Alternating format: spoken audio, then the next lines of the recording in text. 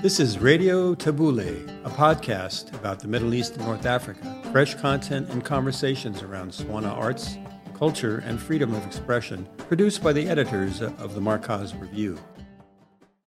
And you're listening to an early episode of Radio Tabule. We're recording here in Montpellier, south of France. And this is our opportunity to get to know you and for you to get to know us. This is our who's who. We're going to have our editors introduce themselves, and we're going to have a conversation about the Markaz Review and about life in the Middle East and North Africa and whatever you want to talk about. Our first guest speaker is actually, let's go around and introduce everyone voice-wise. Hi, I'm the managing editor. I'm Rana Asfour, and it's wonderful to be here. Hi, I'm Mohammed Rabia. I am the Arabic editor of Markaz Review. My name is Malou Halassa, and I'm the literary editor. Hi, I'm Lina Munzer, and I'm a senior editor at the Markaz Review. And I'm Jordan El-Grabi. I'm the editor-in-chief, and the first person we're going to hear from is Malou Halassa, who is here from London. Malou, it's over to you. Great. In our conversations before, you said that you wanted us to talk about our touchstones and what made all of us, or me, want to write about the Middle East. And I was thinking about that. I grew up mainly in Akron, Ohio, which is in the Midwest of the United States. And when I was a voracious reader when I was younger, and I can remember in high school reading all these great Southern family sagas. And I was sort of curious why there were no family sagas about families like mine. My father is from Jordan. My mother was from the Philippines. We were an immigrant family, and nobody seemed to be writing about our kind of history. And then when I was 16, my Filipino mother, took my sister and I across the Middle East by ourselves. We started in Beirut. She rented a car in Beirut. We traveled by road through Syria to Amman. We even went over the Allenby Bridge to Tel Aviv, and that was my first experience of the region, and it made quite a big impression on me. The roads that we had taken and the roads that had not been traveled. I remember in Jordan, we were on the highway, and I saw a sign to Baghdad, and I thought, wow, I wish we were going there, but we never made it. So those were kind of the things that I was thinking about when I was growing up. And then in the late 1970s, I was in my, not yet in my middle 20s, and I went to the Middle East by myself. I spent a summer there, and it was that summer that I really spent with my Jordanian family in Madaba, and there were issues with the family. There was issues with the young unmarried women in the family. And I can remember standing outside my uncle's house and saying to myself, if I ever write a novel, I'm going to write about this. And that story eventually became my debut novel that was published in 2017 by Unnamed Press. The Mother of All Pigs? Mother of All Pigs, yeah. And so these were the things that sort of kind of made me and formed me and made me want to become a writer about the region. And then there was a story about your cousin, the hijacker, but we'll get to that later. Okay, thank you. Let's go over to Lina over here. Lina is here from Beirut. First, I just want to say how nice it is to be here in Montpellier. It's my first time to the south of France, France with palm trees. So what's not to love about that?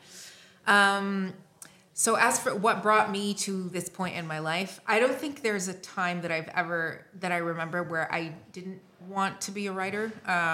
It's one of the first things that I'm aware of, that wanting to be. And I think it's because I was such a greedy reader. I love to read. And it was almost like, okay, now if I can do this thing, like whatever this magic thing that I'm absorbing from this book, if I can be the author of that, then, it's almost like gaining even more power. And it was this feeling of like, reading felt like such a gift. And then it was like, okay, if I can make that gift, then maybe I can keep more of it for myself. And, there is definitely some kind of greed about it. How I came to be writing about the region is, I'm from the region. I was born and raised in Beirut during the Lebanese Civil War.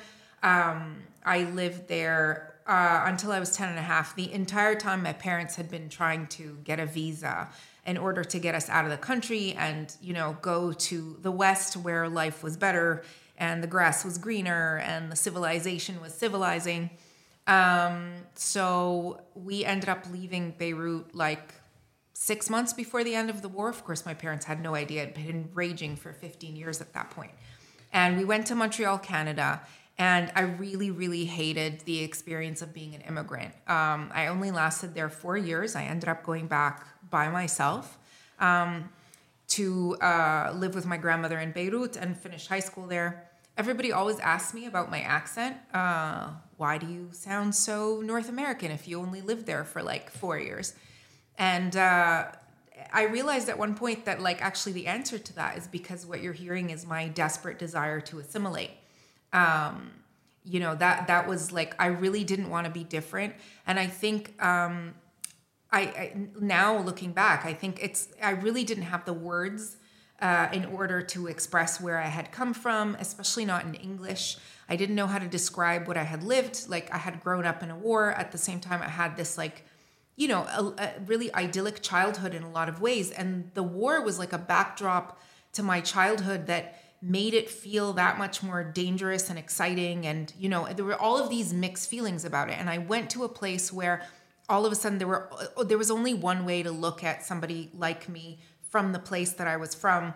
And I felt so misrepresented. Again, that's a very adult word, but like, that's what I felt at the time. And I think that only strengthened my desire to be a writer, which evolved from just the need to want to create these like magical worlds, like the books that I had grown up reading, to wanting to really explain and like represent where I had come from in a way that felt real to my own experience, which was really varied and not black and white. And, so that's a long story short.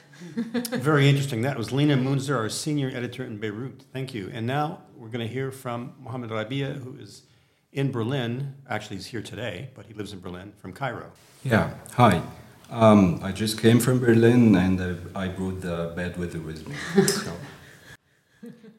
Now I run a bookstore in Berlin. I am a writer and an editor and the Arabic editor of Markaz, as I just said. Before that, I was living in Cairo, was working as an editor in 2 publishing houses in Cairo. That started in 2013. Before that, I was a civil engineer for about 11 or 12 years. That was something totally separate from my career as a writer. My first novel was published in 2010, followed by 3 other novels. Now I'm trying to write the 5th novel, but it's becoming more and more difficult with all the things I have to do. Hopefully, in the next 2 or 3 years, I'm going to finish it. Well, we're going to come back to that because I'm very curious how one goes from being a civil engineer to being a novelist with multiple books written. Fascinating journey. We're going to go over to Abu Dhabi. Actually, Rana Asfour, managing editor, is here in Montpellier, right in front of me. Yeah. So what is your backstory? Mine is quite interesting coming into the literary world because I didn't start out as a writer or anybody in literature. I started out wanting to become a doctor. So I was doing my pre-med students at AUB. And once I'd finished my 4 years of preparing for my medical degree or to sit down for the medical test, I decided that was definitely not what I wanted to do in life, but I was stuck, so I graduated as a clinical dietitian and worked in a hospital for 2 years. Something happened during that time that even cemented my idea that I was in the wrong place. And so I'd always been, just like all the other editors, just like Malou was saying, I was a big reader growing up. There was never a time when I didn't have a book in my hand. And so I decided, I think that's where my happy place was. And from there, I said I will only work with books, but I didn't know how to get into it at the beginning. And then I had to travel and staying abroad for a while. I picked up a book in translation for Tahir bin Jalloun, I remember. And it struck me that this was something that I would love to do, which was translation. And so I started translating just for myself bits and pieces of literature. But once I went back to Jordan, I lived in Jordan for a very short time, someone said, well, why don't you run a magazine if you like reading and translating and doing things for literature? Of course, I did run a magazine, but it was a lifestyle magazine. It was fashion and what have you.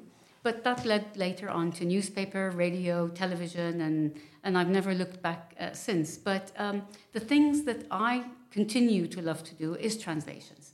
There is an art and a world and an investment that you put in bringing out someone's work from one language to another. It's a huge responsibility.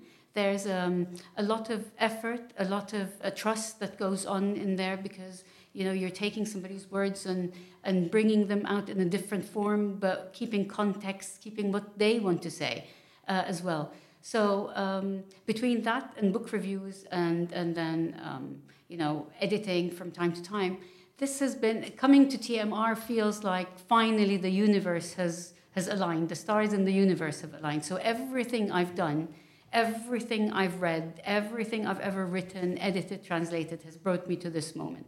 And I'm very proud to work with this team. And let's see, there's, from here, the sky's the limit. So let's see what we can all do together. That was great. I learned things about you that I didn't know. Oh. Where you started. From where you started to where you are today is just such a journey. I think my story started with my Moroccan grandparents. My paternal grandparents were Moroccan from Casablanca and Essaouira.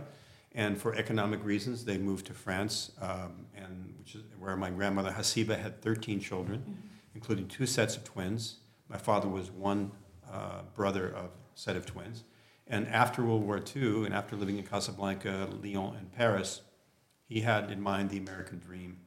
And so he decided he was going to be an immigrant. He immigrated. So my grandfather was an immigrant from Morocco to France. My father immigrated from France to the U.S., met my mother, American mother, and my father worked. He wanted to be a movie star, actually. Oh. They moved to Hollywood, and he tried to get into pictures. He got into some pictures, and then he got into some hot water because he seduced the director's wife. The director was paranoid, followed him with a private detective. He was blacklisted. He lost his opportunity to act in movies, and then he became the manager of a toy factory, and he did all kinds of odd jobs. So long story short, I grew up in Southern California, but I never felt at home there. I was always running away. I ran away, I think the first time I was 4, then I was 10 and 13. Okay, tell us about the 4. We're going to stop you there and say, tell us about, how can you run away at 4 years old? Well, I think probably what happened was I was sleepwalking, but the story in a nutshell is I woke up in the middle of the night, I went for a walk on the Hollywood freeway, and my mother got a phone call from the police station saying, we have your son here, come and get him. And she said, no, he's upstairs sleeping. And they said, well, go and check, because we have a little boy here, he's 4 years old. He was walking around on the Hollywood freeway, and a good Samaritan drove by, picked him up, and brought him to us. So you need to come and get him. Mm-hmm. And so I think I must have been sleepwalking, but ever after, that was family lore. They were always talking about how I was, at 4 years old, I was already running away to go somewhere I didn't know where I wanted to go. It happened again later on when I was 13. I used to have this world map on the wall of my bedroom when I was a kid, and I ran away, and I got caught after 200 miles, and the police sent me back. And then I decided I wanted to travel around the world when I was 13, so I wrote on a little index card, wanted traveling companion. I'm 13, you must have your own sleeping bag, preferably female, to come with me to Russia, India, China. I named all these countries. And I put this card up in a laundromat where my father used to do his laundry in West Hollywood. And there was a producer from CBS, saw that card, took it with him, and gave it to the CBS News. And they made me a human interest story. They came to my house with cameras, filmed me talking about my trip around the world. I was pointing at this map, showing where I was going to go. And the one question I remember was, how are you going to pay for this? And I said, I'll figure something out. Oh. So I always wanted to get away from where I was from. And long story short, I grew up between Los Angeles, Washington, D.C., and Paris. And I look at it as kind of a circular journey. My grandfather left Casablanca and went to France. My father went from France to the U.S. I went across the U.S. and back, So it's kind of this big circle. I feel like I'm an immigrant, but I have privileged nationalities as both French and American, and so I feel like I'm privileged, and I can go and do what I want to do. But I've always been very attached to the Arab culture, the cultures of Iran, and of just so many different interesting variations on the theme. I've had Armenian, Kurdish friends, Middle Eastern Jewish friends, and literature. And also, like all of you, I grew up fascinated by books and reading. All kinds of literature, from science fiction to literary fiction to crime novels, and wound up working in a cultural center in Los Angeles for years, presenting the arts and culture of the whole region. So here we are, many, many years later, all of us working together, and we've all been writers, and we're editors, and we're travelers. Actually, I want to go back to Mohammed real quick, because you said you were a civil engineer. You're now a novelist and a bookstore owner. In 2013, I realized that I'm not taking good care of my work as a civil engineer. Usually it's very dangerous job. You have to take care of every detail in the building. During all the steps to construct the columns, slabs, foundations. But in 2013, I felt like I'm losing it. I'm not that good engineer anymore.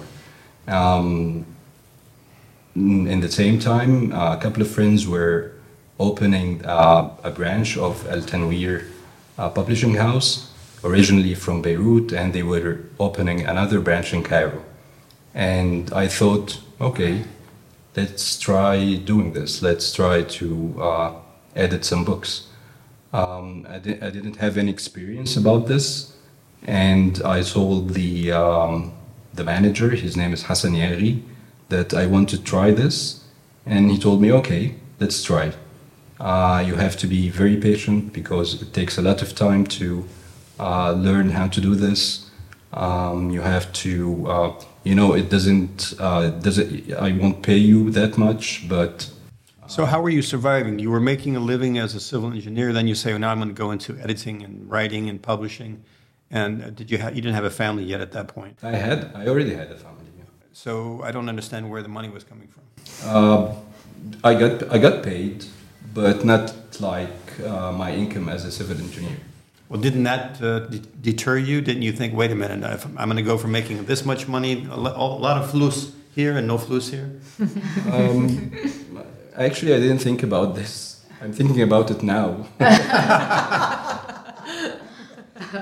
But at least, I got rid of my anxiety about the work, about being an engineer. And it was much simpler job to do. Mm-hmm. If there is a typo in the book, so no one's going to die. Yeah, exactly. Yeah, where if you don't design it correctly, exactly. The house falls down. Yeah. And that's probably why then I left my... it's a good thing I left medicine behind then, because one simple mistake would have... How many people you might have killed? Exactly. Yes, you could have caused a life. It's so much easier to just write them dead in the books. By the way, to the audience, if you think becoming a writer is glamorous and you're going to make lots of money, no, this is not about lawyer. that. Yeah. It barely pays the bills. Although I do have to say that when you write in English, there's a much higher, there's a lot more opportunities to be more fairly paid than if you write in Arabic, which is just kind of the sad nature of the way that the business works. So I do write in English, and I've always had to have a second job in order to be able to finance my writing. So what I was doing, I was teaching for a while, and then I realized that I really disliked teaching. And then I became a translator. So I was translating from Arabic into English and doing a lot of what I call garbage work, garbage translations, because the literary stuff, I would do it and I loved it, but it also didn't pay that well. So then, I would do things like, translating, like catalogs, translating NGO reports. Once I translated you end up learning all kinds of like weird things, and you have to like look up terminology. Once I translated this manual that was written by a former brigadier general in the Lebanese army about corruption in the security forces by like some anti-corruption NGO. It was like a 100-page report. I learned so much about the way that the security forces work in the country. It's always been a thing of like, I've always thought about it as like, I need to earn enough money to buy back some of my own time from myself so that I can use it the way I see fit. And in a lot of ways, working at TMR is like the perfect landing spot because there's so much respect for our own work.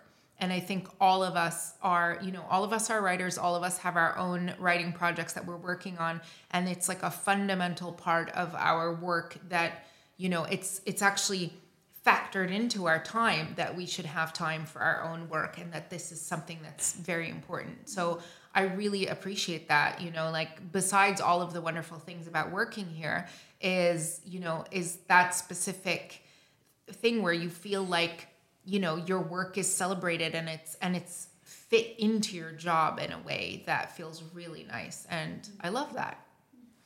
I think that for a long time, writing about Arab culture, and I started writing about Arab culture in the 1990s. And what I was doing is I was trying to look at the region through the prism of culture, not just politics and history. And in those early days, that's not really how a lot of the analysis of the region was going. And that for me, culture, literature, music, art, this is a way that people, these were places where people could speak for themselves. And I felt that was important for the region and for the voices in the region because there always seemed in the West a lot of people who wanted to speak for them. So trying to write about the Middle East in the 1990s, that was sort of like an odd thing to be doing. And so did you meet with a lot of resistance? Was it difficult to get editors interested? It was very difficult to get editors interested in stories that weren't political stories, that weren't about like the anniversary of Sabra and Shatila, or, that it always had to be pegged to a current affairs or news occurrence. And I felt that there were many people, there was a lot of academic writing on the region, but not a lot of people speaking about the work that they were doing in the region. And I went to Beirut in 2000 to launch a book that I had, one of the first anthologies I had edited called Creating Spaces of Freedom, Culture, and Defiance. And I was meeting all these incredible people in Beirut that had these fantastic stories to tell. And I thought, oh, this is interesting. Like, while I was thinking about making literary magazines in Akron, Ohio, these people were drawing cartoons in their garages because they couldn't come out because of the Civil War. So really what we want to do is to do a book that people there can tell me the stories that they would want to put in the book. And I wouldn't be like I wouldn't be a colonial editor coming to the region and saying, oh, I know what you should write about, or oh, I know what you should do. And that was one of my first anthologies, Transit Beirut, New Writing and Images, where I let the people of a city tell me their stories and write their stories and put them together in an anthology. And I think that it was really like trying to write about culture, write about literature, make a space for other people to tell their stories that really informed the way that I wanted to interact and write about the Middle East. Well, it's very interesting what you were saying, Malou, because things have changed, and I think we see that with TMR writing as well, and concentrating on writing in the Middle East, where you've got the emerging writers now. There's more interest in literature. People are paying and looking for pieces to be translated into English. And I think two things probably contributed to this, which I think help bring that interest back, is social media, which sounds very surprising, but social media did. It gave exposure to a lot of people who took matters into their own hands. And like you said, they were doing the narrative that they wanted to say and talk about themselves in their own way. And the other one was the uprisings of 2011. And I think the uprisings of 2011, despite the outcomes of those uprisings. But they created a generation that finally had enough of being, silenced. And I think great literature has come and has evolved from 2011 and probably after 2013 as well, especially from Iraq and those regions. And I think that's what TMR concentrates on. It concentrates on bringing these emerging voices and offering a platform for them to be visible. Malu, you edited a book, Syria Speaks. Do you think that that experience produced important text and writers that we needed to hear from? Not only writers, I think that book provided a platform for the art that was being disseminated all over the internet. I mean, because of the dictatorship, the Assad family dictatorship in Syria, there wasn't a tradition of political posters. And suddenly in 2011, there were all these new political posters, imagery, graffiti, photography that had not been seen before. And then that was really that was one thing that the book did. It documented this outpouring of creative expression from literature to prison literature to art. And I think that that's also important. Mm-hmm. I think another thing is not only 2011 is to go to 9/11. 9/11. Yes. There were a lot of negative ramifications of 9/11. There were a lot of invasions that shouldn't have happened, a lot of bombing in the region that shouldn't have gone on, a lot of knee-jerk reactions from the Americans that didn't help anybody and still hasn't helped anybody until today. But what 9/11 did was that it was a signal to, I think, many people that the way that the region was being treated geopolitically wasn't working, and that actually people in the West started looking for other voices. They wanted to know these people in a different way. They didn't want to think of them always as terrorists or members of Al-Qaeda. And I think that is an important turning point where it wasn't just that the region was talking to the region suddenly was talking to the rest of the world. Mm-hmm. And I mean, those voices, some would say now during the Gaza war, those voices really didn't get through. But there is a generation in America that is, demonstrating against Israel and what's happening in Gaza now. And I think that that's important, that culture has also been part of this growth of regional voices and people explaining their lives themselves without a mediator in between. I agree very much with what you said. I just feel like, especially now because of the Gaza war, or I should say like the assault on Gaza, it's, you realize it's like the West is most interested in us when we're dying, all the time. That's it. It's like when we're dying is when they want to hear about us, and they want to hear the stories of our dying, but they want them to be like very depoliticized, and I find that really, troubling. I mean, for me, it's like, I look at the irony of it. It's like my career took a great leap forward because I mean, for several reasons, but like, because I was in Beirut during this very tumultuous time. You had an uprising in 2019, then you had a severe economic collapse taking place while COVID was happening. You had a massive, the port blast in August 2020, which was like the largest non-nuclear explosion in the world. And then, of course, again, and the economic crisis deepening and everything getting worse and worse at the time. So I ended up writing for the New York Times about, like several op-eds throughout that period about what was happening. And they were constantly being, the articles in all of these subtle ways, like very depoliticized.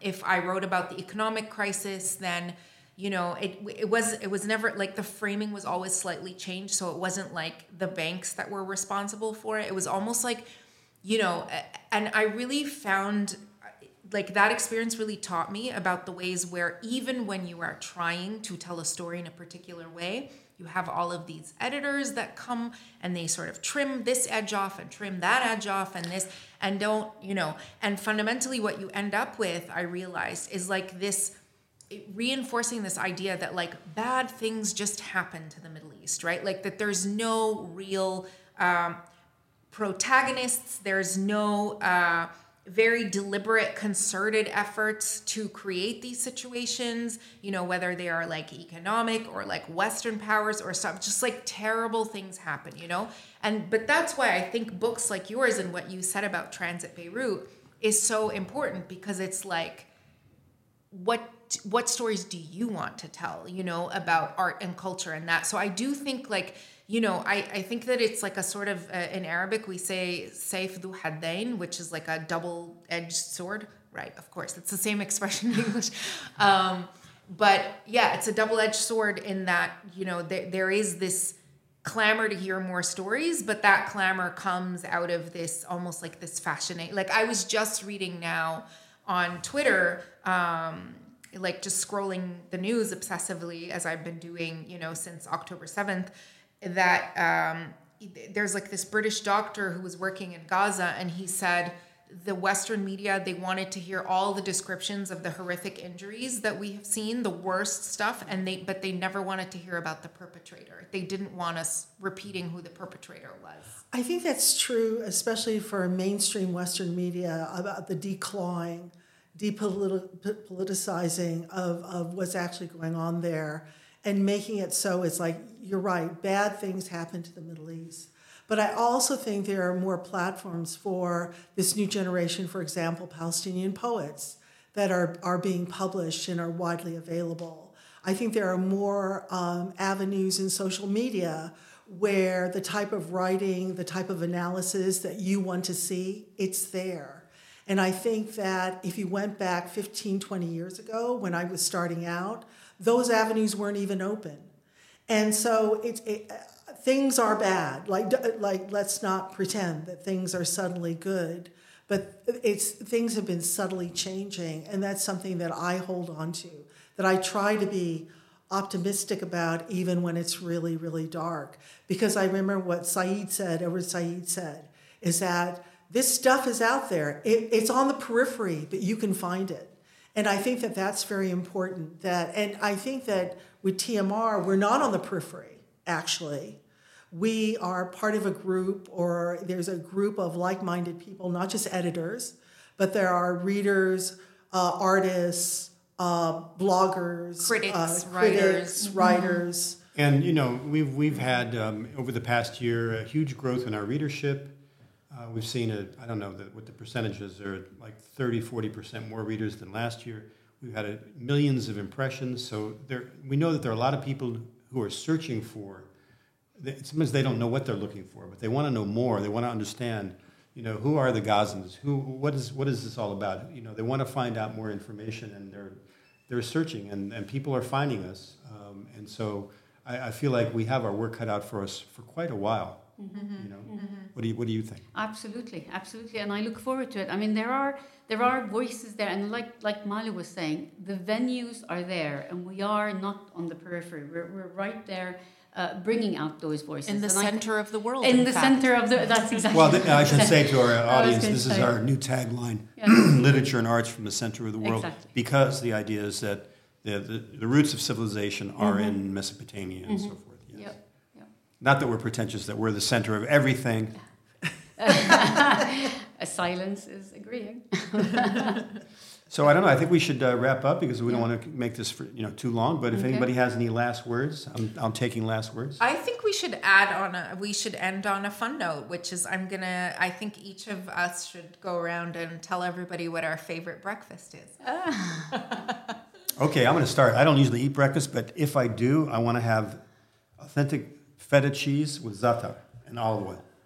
Okay, I also don't usually have breakfast, but if I was going to have breakfast, I'd probably have actually falafel. I think falafel is my favorite. Falafel for breakfast. That's what we do in Jordan. So a good falafel sandwich. Yep. For me, that would be a very strange answer, but I prefer the English breakfast without the beans.